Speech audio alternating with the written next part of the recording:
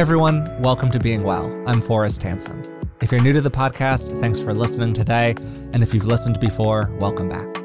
The central topic that we explore on the podcast is how to change, how to let go of old things, which might include patterns, behaviors, or even earlier versions of ourselves that are holding us back in the here and now, and how we can step into new ways of being and doing.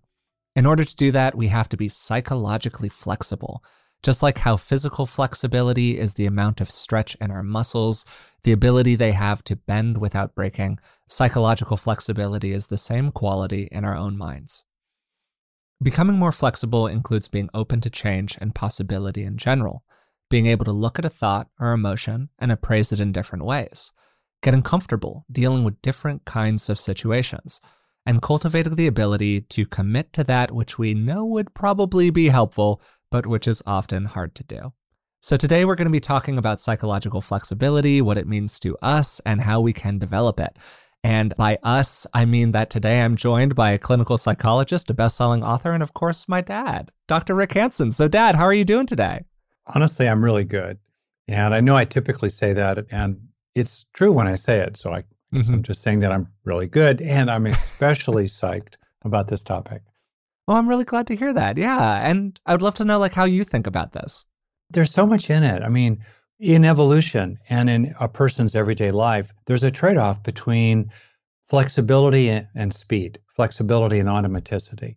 And flexibility very much kind of implies a semi-deliberate process of choice, which is important, but it takes time. You know, if you're walking down the path in the jungle and suddenly there's a sound nearby, you don't want to slow down to ponder the nature of reality and do I stop, do I go, do I hunker down? You want to jump back really fast because that's what keeps you alive. So we have to balance these things. So I think the whole notion of choice comes to mind. To what extent is choice useful? To what extent is it better to acquire habits and let them do the choosing? And what are the ways in which maybe some people are too flexible about certain things? And they're too wishy-washy. So it's a great topic. It's full of good mess. Well, you've already highlighted something here that I hadn't even thought about, and that isn't in my notes of prep for the episode. So this is great. When you're talking about the trade-off between thinking about something quickly versus thinking about it flexibly. And that was not intuitive to me before you said it. But now that you've laid it out, I could see how it would be a real contrast. And equally, another thing that was kind of surprising to me when I first started digging into this is some of the motivations for why people are inflexible. Because, spoiler alert, I would describe myself as a reformed rigid person is maybe the way to put it. I think that maybe you could comment on this even better than I could, Dad. But I used to be pretty rigid around a variety of different things. It's tough when you're usually right, though. Well, these were the claims I made at the time. But I learned how to open up about a lot of different things. And I didn't really think about my rigidity as essentially a form of avoidance coping, that it was a defense against pain. That was not intuitive to me when I first started to dig into this material. But the more that I learned about it, the more that I realized how inflexibility can be a way of protecting ourselves from different kinds of uncomfortable experiences. It's interesting. So in our minds, let's say, we have various tendencies, various reactions, various views. And so then something happens, let's suppose, and maybe you're in a place, you're getting your coffee. I don't know. I'm free associating here.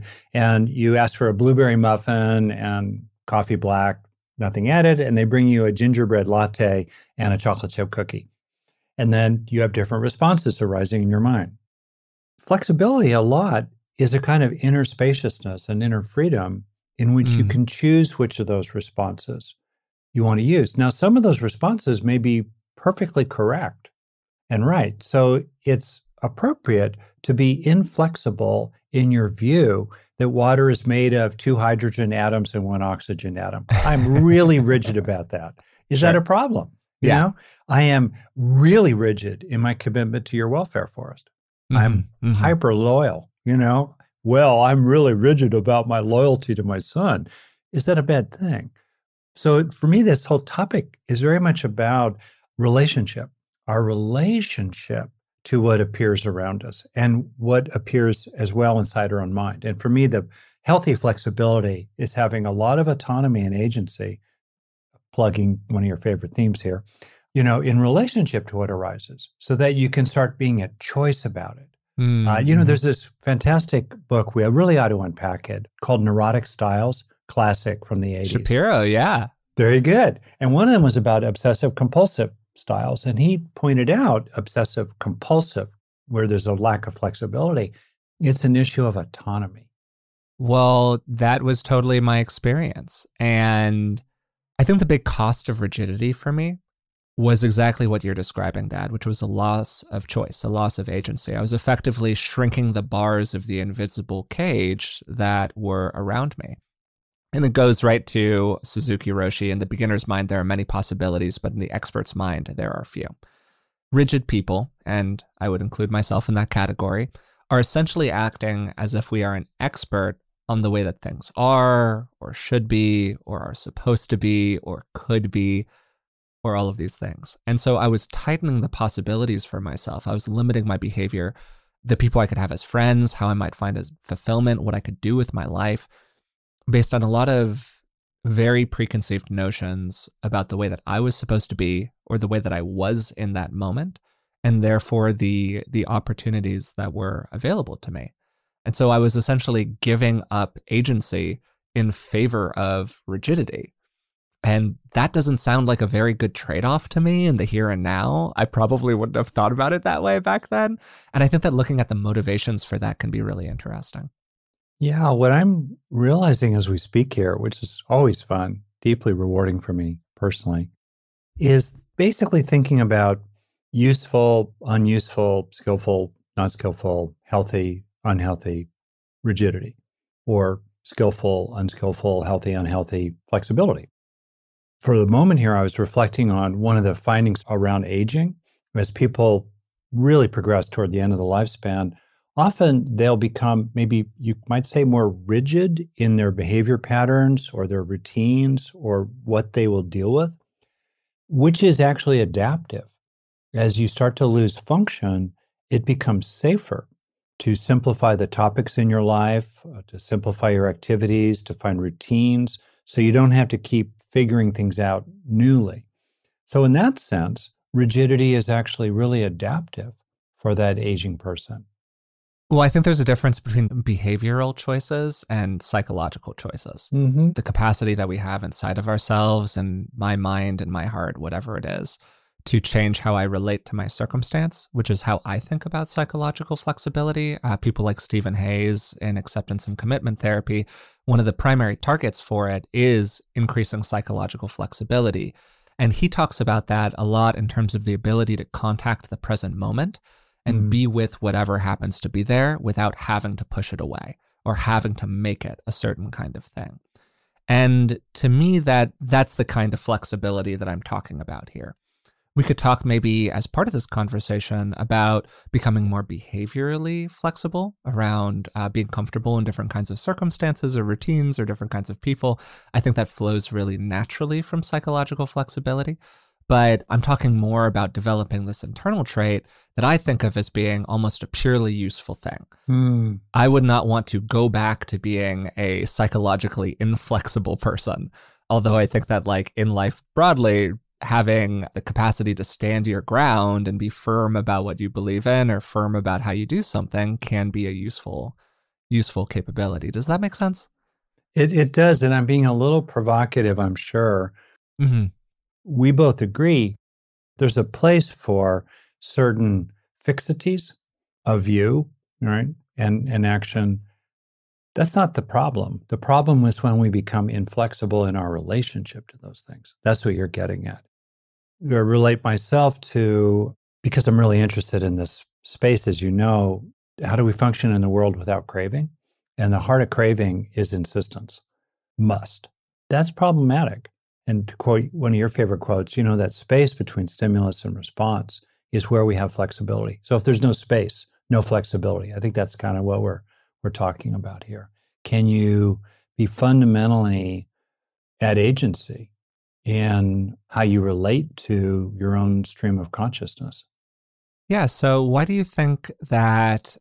I don't know. Maybe we can continue to use me as kind of a case study here, Dad. I'm happy to give my body up for science. Or me. I was a very rigid kid in my way. Yeah. So, and you've mentioned this also in the past. So maybe even thinking of yourself.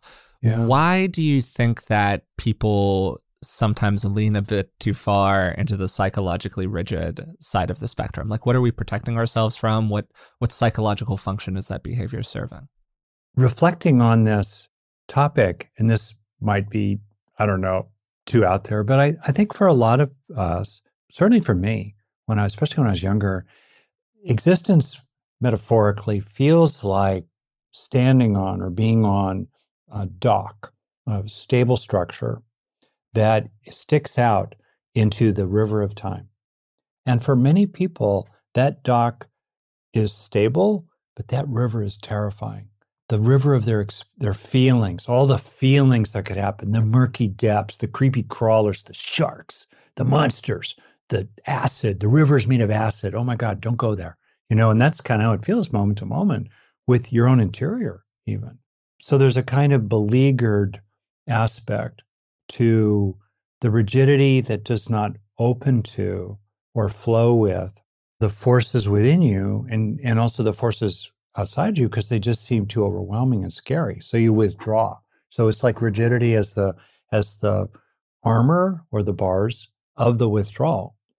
And flexibility is it's just expanding the range in which you're free. I think of the definition of equanimity from Gil Fronsdal or the purpose of practice.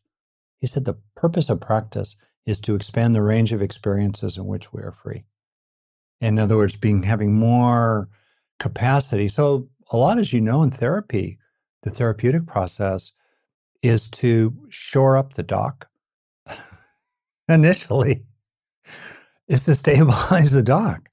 Let's be more rigid at first. Mm-hmm. Let's stabilize. No, we're not going to talk about those things. I'm not trying to get you in touch with your feelings. We're going to stabilize the dock with, whatever, breathing or sometimes stabilizing your life circumstance.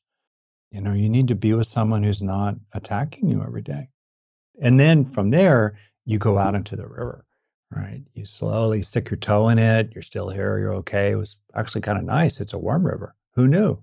And then you eventually get your foot in it, your leg. You start swimming in the river and where the wild things are. You start having fun there. Anyway, so I think that's kind of maybe a way into this topic. Yeah, what do you think? Well, I think that's totally true. Have I taken way too much acid? I don't know. Well, you've taken a lot more acid than I have, Dad. I know maybe, that for a demonstrable fact. Based on some previous conversations we've even had here on the podcast, I know you've taken more than I have. For the record, never done acid, Easy then to have had more than you. That may or may not change in the future, but I've done zero quantities of that so far. And anyways, with this kind of stuff, I think you're totally right. And I think it's a much more big picture way of talking about a certain kind of coping, avoidance coping, which is where people try to push away experiences that are uncomfortable for them. And it's easy for us to interpret that through a behavioral lens. And I think that you're opening up the lens to thinking of the nature of being as a kind of uncomfortable experience for many people, probably myself included, where I did feel like, well, I just think of my own nature, and I'm the kind of person who appeals to authority a good bit. Mm-hmm. You can even see it in how I do the podcast, how I do the notes for the Patreon, how I do the research for these episodes. I really want to know what the people that I view as like the authoritative people in a space think about these topics. And I think in general, to your point earlier about kinds of rigidity being really positive, I think that's a good trait. I think that we should want to know what the smartest people believe about a thing or what the most educated people think about a thing. Like, why wouldn't you want to know that? And also, it's a form of protection, right? If I have an opinion and it's also the opinion that the smart person over there has, wow, that validates and protects my opinion. That means that I can be more comfortable sharing it and therefore experience less anxiety around it. And I'm the kind of person who tends to have a little bit of a leaning into anxiety. Yeah. And so that's a really, really great protective measure for me. So think about what actually happens when somebody's being rigid, right? Like, what are they doing? They're controlling a situation a lot of the time. They're trying to make it the way that they want it to be. And this could include everything from the thoughts that pop up in a person's head to where we go for dinner, right? Like the whole range is available. And to use the simple example there, if it stresses me out to eat unfamiliar food, I can either accept that I'm stressed, lean into some discomfort, try something new, broaden the range of my experiences, or I can force everyone to eat only at the places that I want to eat. And one of those is more flexible, one of them is more rigid. And that's just a simple example of how that rigidity can show up as a way to protect us from painful or unfamiliar experiences. So you're talking here about rigidity as a means to a problematic end. Could you explain what you mean by that a little bit? Obsessions tend to be about views. Compulsions tend to be about behaviors, to kind of connect it there. That helps you stay on the safe dock, poking out into the river of reality, that my metaphor. Mm-hmm. And so rigidity could be in service of a good end, like you just kind of had it arguing with people who think the earth is flat. But rigidity in the service of being so armored today when you don't need to be, that would be a problematic end. And you're right, exactly. Part of what a major thread in therapy is to help people in a certain kind of way take their stand in certain, I'll call it rigidities that are healthy and positive, like, a stand of sticking up for themselves or treating themselves like they matter, and to get, in effect, rigid about that, if you will, and to see things clearly. Like I'll have sometimes people come in and they keep saying things like, but that's just my reality. Well, yeah, your reality is that the guy ran a red light and hit your car, but that is the reality.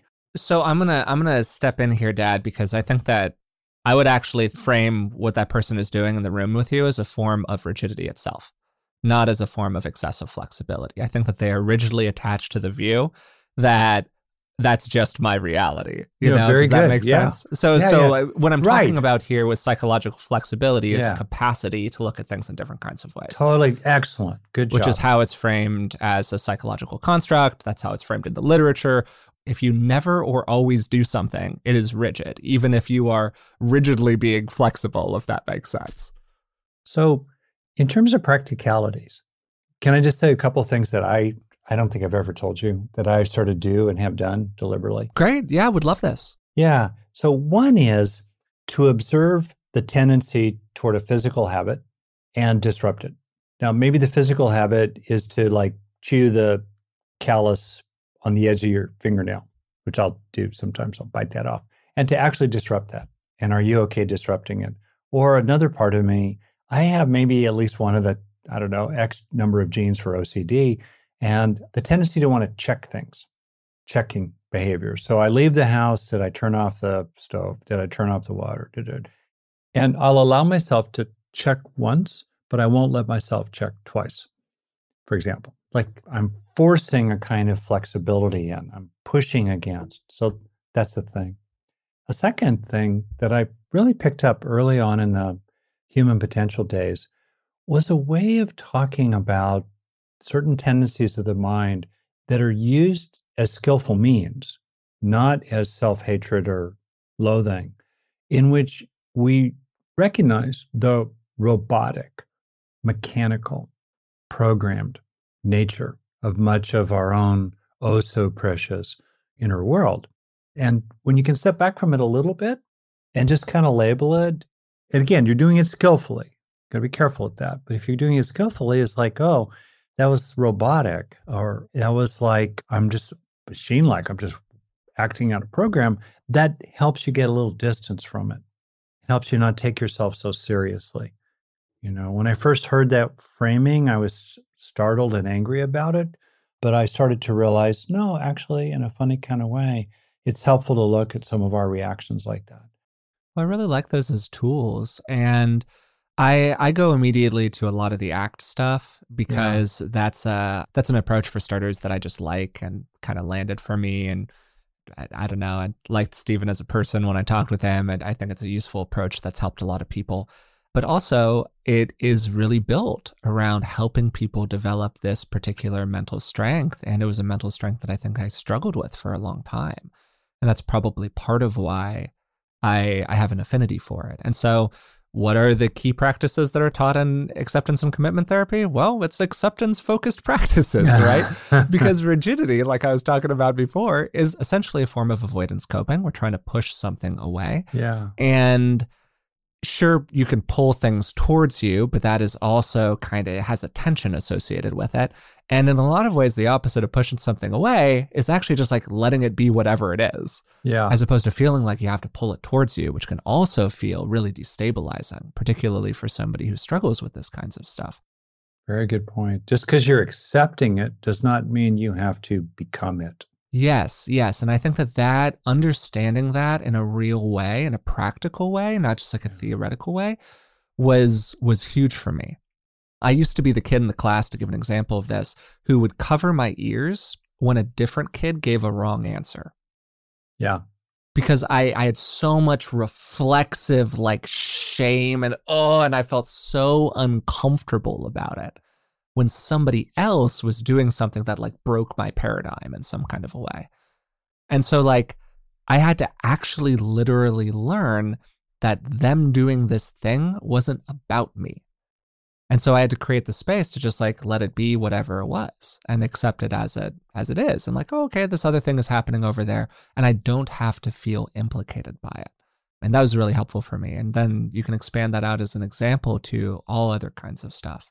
Yeah, you started out in that example with an automatically occurring reaction. Mm-hmm. And then gradually with insight, you were able to tease apart the elements of that automatically recurring reaction and find some key circuit breakers in it, which is recognizing that your own large-heartedness really is how I would look at it. That was a lot of empathy. You were empathically identifying with that person in a way that was very attentive to them.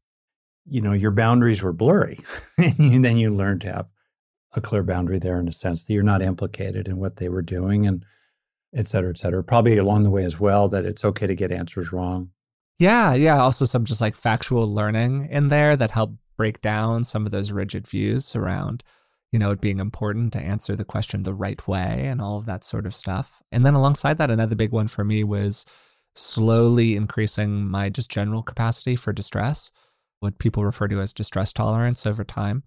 And that's a complicated thing. People can really misuse the notion of distress tolerance. Just like you were saying earlier, Dad, how people can misuse the notion of flexibility to be like wacky, wavy, inflatable tube men blowing in the wind when that's really not what we're talking about. Mm-hmm. In much the same way, distress tolerance isn't like letting somebody hit you with a hammer over and over again. It's about not turning the normal events of life into hammers that are hitting you by a function of your own psychological processes. And that's really what I was doing a lot, I think. I think I was really amplifying normal range, basic, difficult stuff into like catastrophic experiences. And I had to really work with that over time. Underneath it all, we're talking about a willingness to learn in the broadest sense, to grow, to heal, to awaken, to learn. Right. And so then you think about growth mindset, and what you and I focus a lot on is a growth toolkit, how to help yourself. As you put it in the very beginning, how to change for the better, how to help yourself change for the better as a process of learning, which sometimes includes just simply shifting your relationship to what already is without changing it at all, including who you are without changing it at all sometimes. Okay. And so headline here then around flexibility is growth mindset. Having an orientation toward learning, valuing learning, which includes things that I have a perverse pleasure in, like discovering that I was wrong about something. I actually enjoy that. What do you make of that?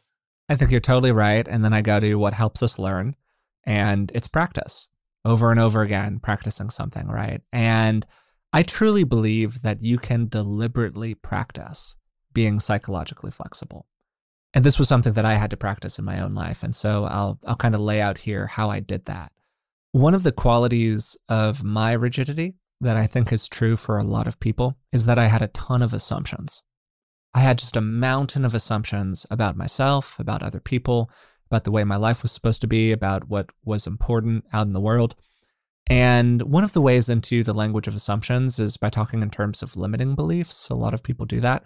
I prefer thinking in terms of like models and scripts and things like that, which I find a little bit more powerful for me personally. But the idea of limiting beliefs can be useful here as well. And limiting beliefs can take a lot of different forms, right? If I think really strongly that being a logical, cognitively oriented person is better than not being that way, that's really constraining. That is a kind of limiting belief that leads me down a certain sort of path. And as time has gone on, I've become increasingly open to other ways of viewing things, and I've increasingly viewed stances like that as being themselves something that causes me to raise my eyebrows a little bit. These days, maybe I raise my eyebrows a little bit too much because I'm overcompensating, who knows? But that's really something that puts up a red flag for me. And so what I had to develop is the practice of seeing my brain load an assumption into it, and then deliberately taking a pause and examining the idea, turning it over in my mind, going, what am I thinking right now? Why am I thinking that? What are the assumptions that I'm making? And then just go through the list. Am I assuming that there's more authority behind one of these views than another? Do I feel a feeling in myself that I'm trying to avoid? I can ask myself the question, what would it be like if things were radically different than I assumed them to be? What kind of possibilities would that open up for me? As somebody who's really struggled with skin issues like acne over the course of my life, I know just how great it is to not stress about what's going on with your skin. That's why I'm excited to tell you about today's sponsor, OneSkin. Their products make it easy to keep your skin healthy while looking and feeling your best. No complicated routine, no multi-step protocols, just simple, scientifically validated solutions. The secret is OneSkin's proprietary OS01 peptide. It's the first ingredient proven to work with the aging cells that cause lines, wrinkles, and thinning skin. And as somebody who's used plenty of complicated routines in the past, I love the simplicity of using their OS01 face topical peptide. Just cleanse, pat your skin dry, and apply it twice daily. Get started today with 15% off using code BEINGWELL at oneskin.co. That's 15% off oneskin.co with code BEINGWELL. After your purchase, they'll ask you where you came from, and please support the show and tell them that we sent you. If you like Being Well, I think you'll really enjoy the Dr. John Delony Show. Dr. John's show was recently in the top 5 of all podcasts on Apple Podcasts, which is just an incredible accomplishment, and it speaks to how much value people get out of the show.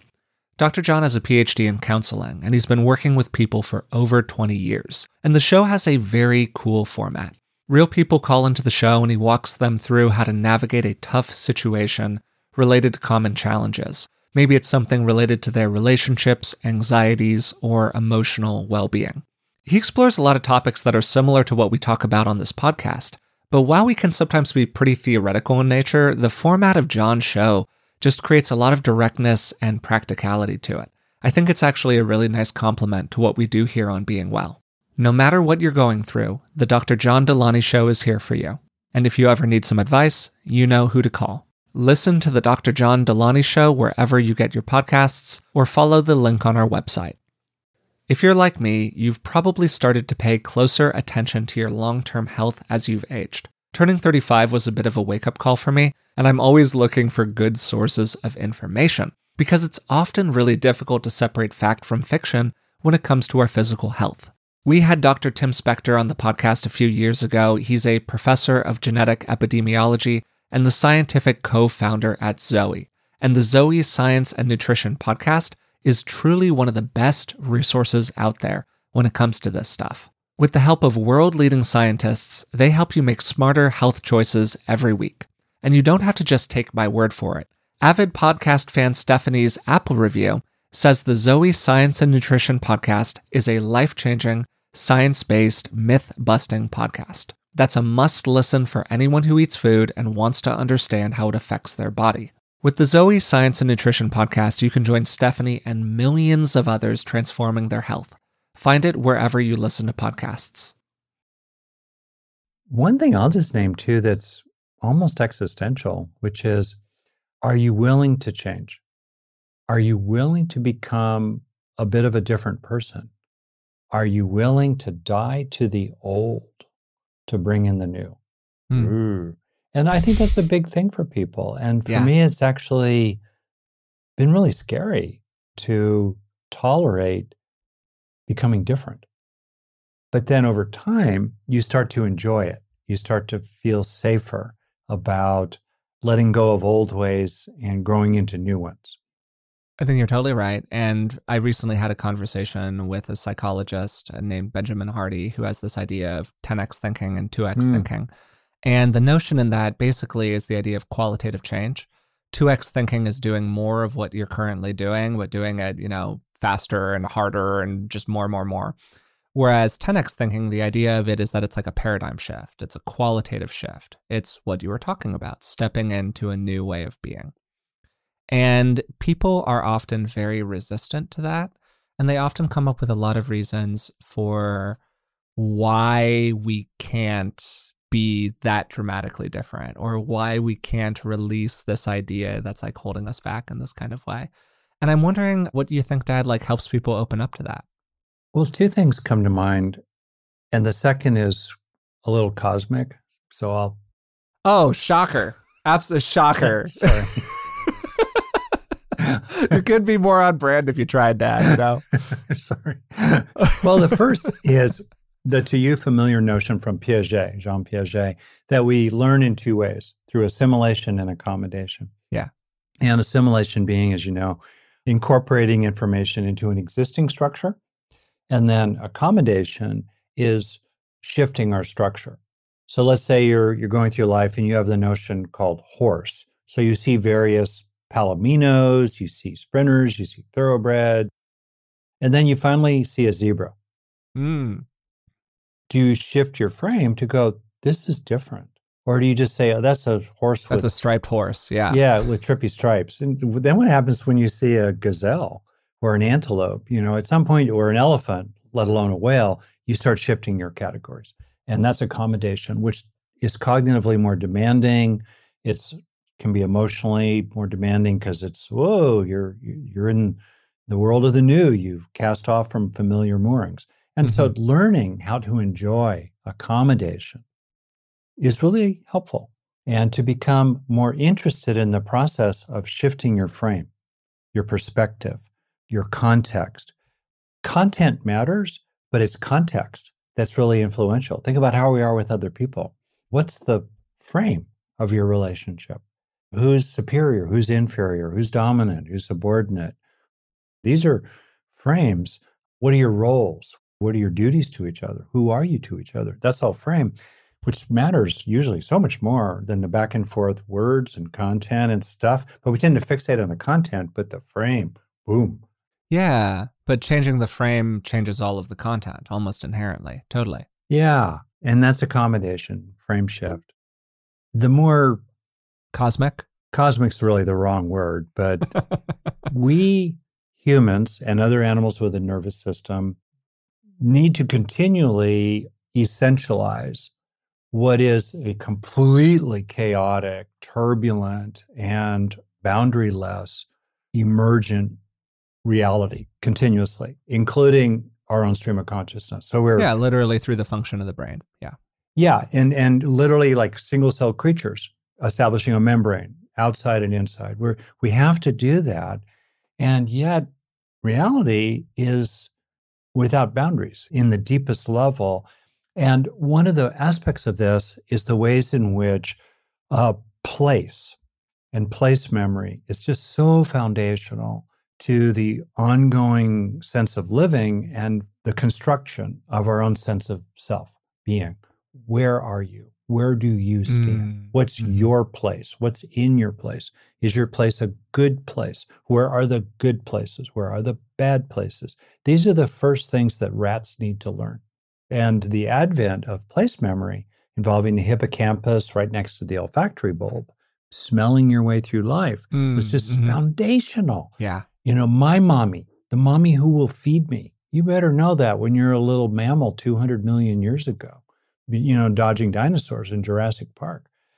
Place memory. So we're very drawn to establishing place, and it's disorienting to not have, dare I say it, a kind of rigidity of your place versus their place. Totally, totally. On the other hand, that attachment to place and that attachment literally in the moment-to-moment constructing of your sense of your experiences is the structural basis for a lot of suffering. Because we crave essences, we crave things, we crave places, we crave things that are stable and static. It's the maintenance of stable, static aspects of reality that enables us to crave them and to function. But on the other hand, really sets us up for a lot of suffering. So finishing up here in my own personal practice, I've been becoming more mindful of the generation of thingness in my mind and as the basis for attachment and the kind of goal pursuit that has gotten me into trouble in some ways, because boy, I can really go after that goal to a fault. And so it's kind of powerful to explore the necessary underlying essence of any problematic rigidity as grounded in a kind of thingifying of reality. And if you can bring a certain solvent, the solvent of mindfulness, the solvent of vipassana, really, of insight, into the nature of everything, then things become foamier, cloudier, more fluid, and problematic rigidities are then really undermined from the foundations. Well, I think that whole notion that you were exploring about the primacy of place and how we think is really, really cool for me. And I think it's a really wonderful way of thinking about this whole question of psychological flexibility, because you're right. There are places that are better places than other places for us, right? You know, the mom that is your mom that loves you is a better mom to hang out with than somebody else's mom most of the time, particularly from like an evolutionary context, right? Where you want to be protected. We want to pass on genes that pass on genes. That's like kind of why we're here from a biological level, at least. And then alongside that, seeing the ways in which we have built fortresses inside of our mind, like places that are defended. They're the place where we're comfortable being, and everything outside of that place is kind of the wild and spooky wilderness. Well, that's the rigidity that we're talking about. That's a lack of psychological flexibility. And it is inherently defended in that we're talking about the construction of walls, right? We're protecting ourselves from certain kinds of experiences. And I know that for myself, when people would attack those walls in different kinds of ways, to extend our metaphor here, I became very defensive. It was very hard for me to drop attachment to place, and it became harder the more that people attacked it. You know, the more that people pushed on the defensiveness, the harder I held my own walls, right? You know, we keep on rolling with our metaphor here. I'm sure that you've had to work with people around this in therapy. I am not the first person to pop out a little rigid and a little defended. When people went through a process with you around these kinds of issues, with rigidity, defending the sense of place they were, even if that place wasn't actually very good for them long term, were there things you did with them to help them drop some of the defensiveness around it and open to the possibility that other places could be good places too? Well, you're describing a really fundamental process. And what makes it work, as you well know from Elizabeth, your partner, is first to lay a good foundation, just to establish a secure base, if you will, a place. You want to create a place that feels comfortable for them with you together. Then people have different approaches. Some people focus more cognitively. And I know we're going to do an episode on cognitive bypassing and exploring your cognitions about things. But one thing that's helpful for people is to have them, in effect, put on the table how they see it. Because interestingly, it's when it gets out on the table and the person gets a little bit of breathing room from it that they can then be flexible in relationship to it. We can't be flexible with regard to things we're unconscious of. So it has to come out. And sometimes there's an initial step there that helps to help them, the client, say, be comfortable with you, to really put their cards on the table, how they really feel about it, how they really see it. So you're doing an intermediate thing there to kind of, now it's on the table, right? And what's really helpful at first, paradoxically, is to join with their view, because it helps them be safer about it. And if you're not, as threat goes up, so does inflexibility, right? Goes back to that evolutionary issue. between flexibility and automaticity. And sometimes automaticity is a lot safer. So you want to lower the threat level so they can slow it down to be flexible, for example. So now it's on the table. And you start with what's true about it, what's useful. Those are two key questions: what's true and what's useful, because they're distinct, of course. And then you start moving a little bit more spaciousness, like what is also true. What is also true? It's not against what they think is true, but what is also true. And then maybe an expansion of, how do you think other people that you like and respect might look at this? And, these are maybe examples that I'm going over long about, but different ways you could see it, how it would work. You start unpacking it. Yeah. And then if what arises is a kind of defensive resistance, and you go, I've moved too quickly here as a therapist. I've gone too fast. I moved up to the 10,000 foot view really quickly, but that's too quick. They're not ready for that. So then we go back into the view and what's good about it, what's true about it, what's useful about it, where did it come from? But over time, people usually, if they're motivated genuinely to get happier and to get freer, then they come along and there's often a relief and then something that will bubble up. Sometimes what happens for people is when they look at how they've seen things, their face will change. And it's almost as if another person is speaking through them, another part. And it would be like a voice of clarity or wisdom in them that realizes that there's more to the story.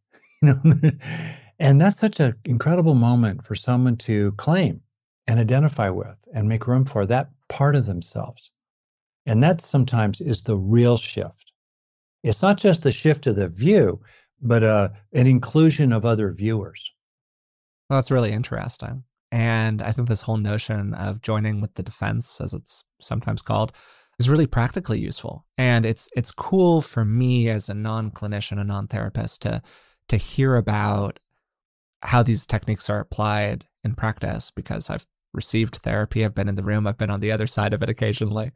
And also, I think there's a lot of real practical usefulness to it, even outside of a therapeutic context, because we can think of our own defenses, right?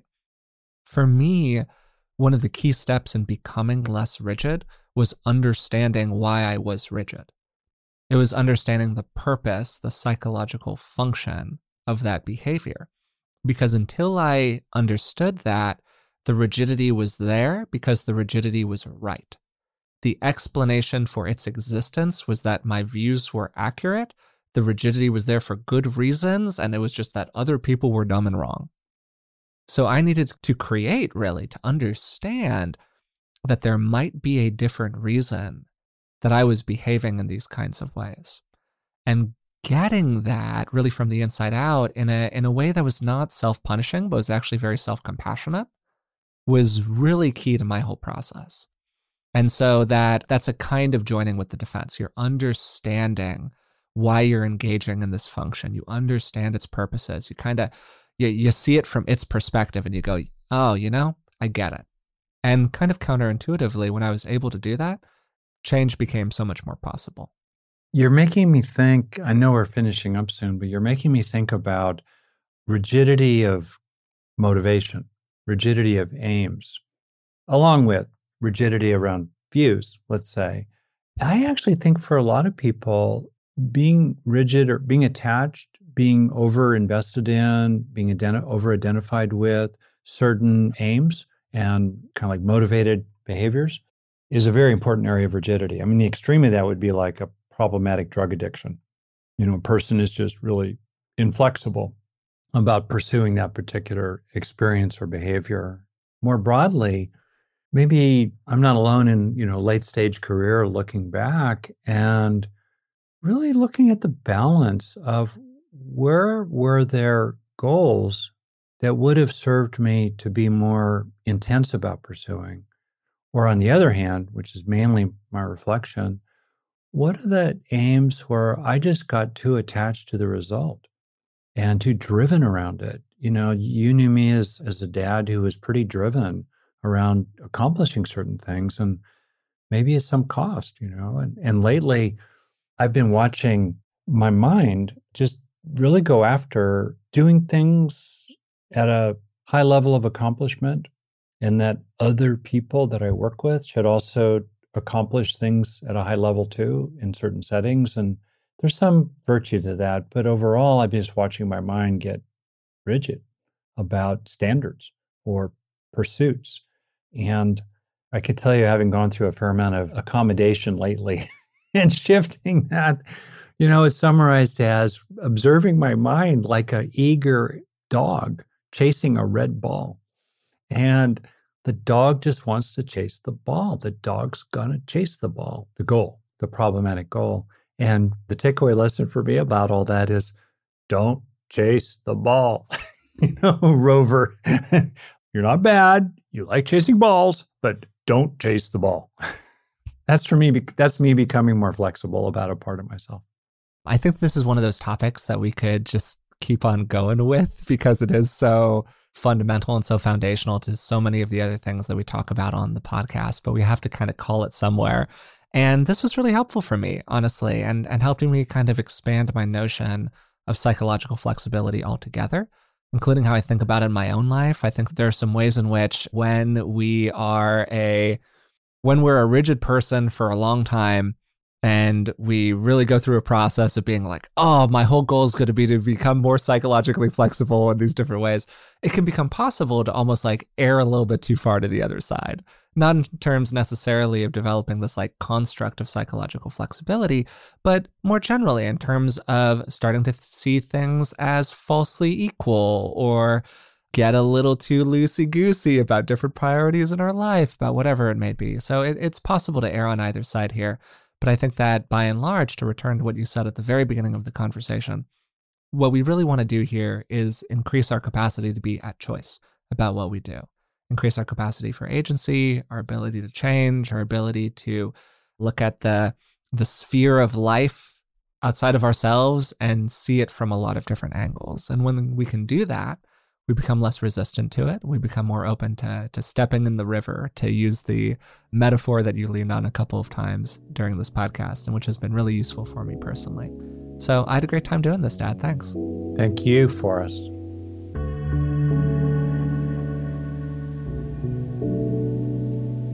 I thought this was a really interesting conversation today with my dad about psychological flexibility. Psychological flexibility can be understood intuitively, and it can also be understood as this pretty codified psychological construct where there are a lot of research papers around it and that kind of stuff. And the more general understanding of it is it's just like physical flexibility. Physical flexibility is a muscle's ability to bend without breaking. And in the same way, we want to be able to do that inside of our own psychology. We don't want to be rigidly attached to a certain way of doing things, a certain version of who we are, or maybe a way that other people need to be around us in order for us to feel safe. And then psychological flexibility as more of a construct has really been fleshed out by approaches to therapy like acceptance and commitment therapy, or ACT, where it's conceptualized as the ability to contact the present moment, accept what's there, and act in accordance with your long-term values. And in that, there's a suggestion of why people might be inflexible or why they might be rigid, like I was back in the day. And like I am still today, every once in a while, to be sure.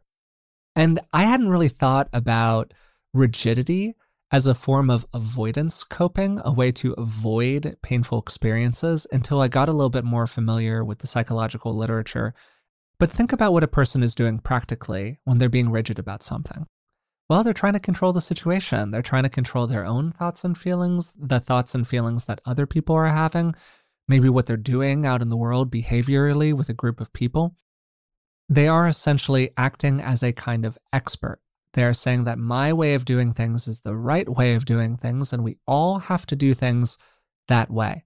And remember, beginner's mind, right? In the beginner's mind, there are many possibilities. In the expert's mind, there are few. So the consequences of our rigidity, of our lack of psychological flexibility, is that we shrink the bars of our invisible cage. We lessen the possibilities that might exist for ourselves. And we, frankly, shrink the number of situations where we're going to be comfortable in life, because a lot of life is about getting comfortable with the fact that things are not always going to be exactly the way that we want them to be. And this got us into a conversation that ran underneath the episode, which focused on what the right amount of flexibility and what the right amount of rigidity is. Because, of course, there are things that we want to be a bit rigid about. We might want to be a bit rigid about our commitment to the well-being of other people. But even inside of that, we can be flexible in our approach. We can be able to take on different ways of looking at this concept and maybe engage in some practical problem solving around different ways to approach it. And Rick used this metaphor that I liked, which was that we're on this kind of pier that is sticking out into the river of existence, if you want to put it that way. And the river is untamed and wild and rapid. And so we stay narrowly on the dock. But part of life is about learning how to stick our foot out into the river and get comfortable entering it. And that's what psychological flexibility is all about. We want to have access to all the tools. There's a place for rationalizing our experiences and being kind of detached, and also for feeling all of our feelings and for sucking it up and getting through the day. And I mean, there's a place for all of these things, but it's each of them in the right amounts for us that's going to lead to a fulfilling and happy life. All right, so what helps us actually develop more psychological flexibility? Well, again, rigidity is a form of avoidance coping. We're pushing experiences away. What's the opposite of that? Maybe it's pulling towards, but I think that the opposite of that is actually just allowing it to be exactly as it is without acting on it. That's the true opposite of that. And what's a great tool for letting things be whatever they are? Well, mindfulness practice, which we talk about on the podcast all the time. Acceptance-focused practices of various kinds are incredibly helpful for psychological flexibility because they help us take a step back from things and go, I can be with this emotion. I can be with this feeling. I can be with this experience. And it doesn't have to overwhelm me. So I don't have to impose my view of what the right way for it to be is onto this experience that's out in the world. Another thing that allows us to be more flexible is expanding what some people will call their distress tolerance. Other people will call their window of presence. Pick whatever terminology you prefer. It's all kind of fundamentally talking about the same thing, which is our capacity to be in different situations and remain okay. Maybe they're not our preference, but we're okay. And then from there, we can enter a place of more active engagement with the idea of psychological flexibility, because I think that this is truly something that absolutely can be developed, and we can practice it on a day-to-day basis. We can get in the habit of looking at an assumption that appears in the mind, because most rigidity is derived from assumptions. We have a lot of shoulds about the way that things are supposed to be. And then we can look at that assumption almost like it's this object that's a little bit outside of us. And we can ask ourselves, what are we thinking? Why are we thinking it? What are the assumptions that we are making? And hey, what would it be like if things were actually radically different from the way that I assumed them to be? And toward the end of the conversation, Rick talked about this notion of a place, a secure place, and the ways in which we can operate from that secure place without being excessively attached to it. And that combination, that back and forth between finding a truly secure and helpful place that allows for exploration out into the world without getting stuck in it, is, I think, really the essence of what we were talking about the whole time. I hope you enjoyed today's episode. If you did, please subscribe to the podcast wherever you're listening to it now on. Maybe leave a rating and a positive review if that's available, a comment if you're watching on YouTube. And hey, you can always tell a friend about the podcast. It's the best way we have to reach new people. Until next time, thanks for listening, and I'll talk to you soon.